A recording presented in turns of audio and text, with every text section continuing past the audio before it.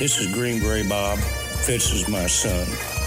I proudly serve my country with the Army Special Forces. We live in a land of the free because of our brave men and women, past and present. This is our troop salute.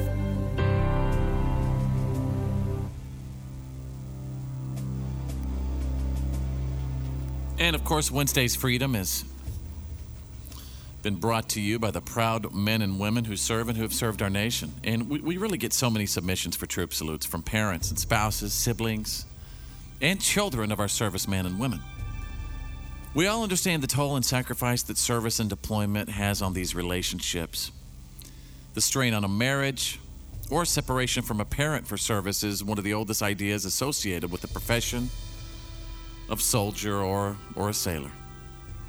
But we cannot forget the strain on friendships. You know, people become close only to move around the country or the world and turn that regular companionship into a long-distance connection.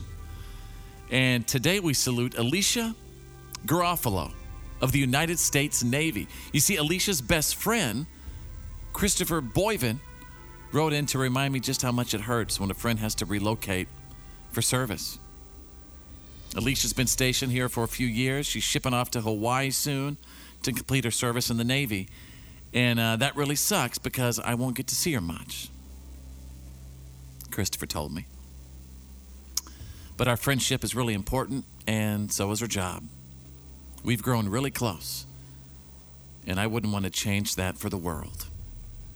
You know, stories like this play out all over the country, but sailors like Alicia make all of these sacrifices in order to continue our American way of life.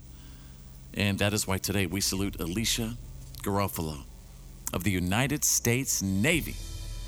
We live in the land of the free because of the brave.